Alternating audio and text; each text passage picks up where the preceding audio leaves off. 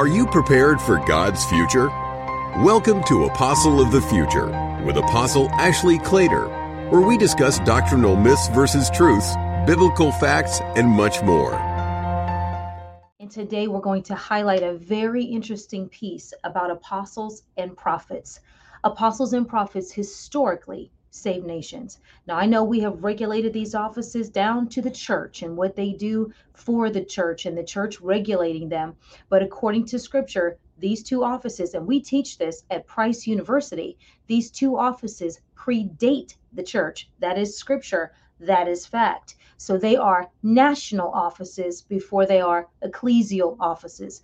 Very, very, very important thing to know, especially right now. Now, I want to challenge you to go back through scripture and look at how, especially, of course, in the Old Testament, the prophets were used with kings in wars to deliver nations, to defeat armies. Prophets, strategy, insight, wisdom, all of that from the prophet's mantle. Moses being the apostle's prototype, establishing God's government for his nation, not for the modern church that we have today as we know it. Apostles and prophets are intrinsic and intricately woven into the nations of the planet.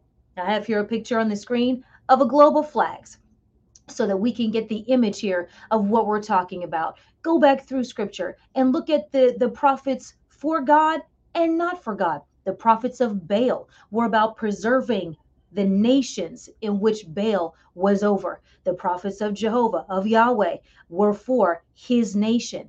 Balaam, the list goes on. The battle of the prophets in the Old Testament, the apostles in the New Testament, who were what? Going to kings, heads of state, heads of nations, as we would call all the titles that we use now. That's where the apostles were going then. So they were, as they were building out the church, and that was happening, they were dealing with the heads of nations. They were dealing with the apostles and the prophets throughout time, dealing with laws, how they were made, addressing who was righteous and unrighteous, what they were going to do to the nation, how they were going to either deliver it or throw it into bondage, how a leader was going to push a nation toward the Lord or draw them away from God, and the judgments that came thereof. So we really have to get it out of our minds that the apostle and prophet's role is to stay in the church and to play it safe. We've seen over the last 5 years for sure how many of these two officers have played it safe, retracted on what God had told them to say when the pressure was turned up by the church.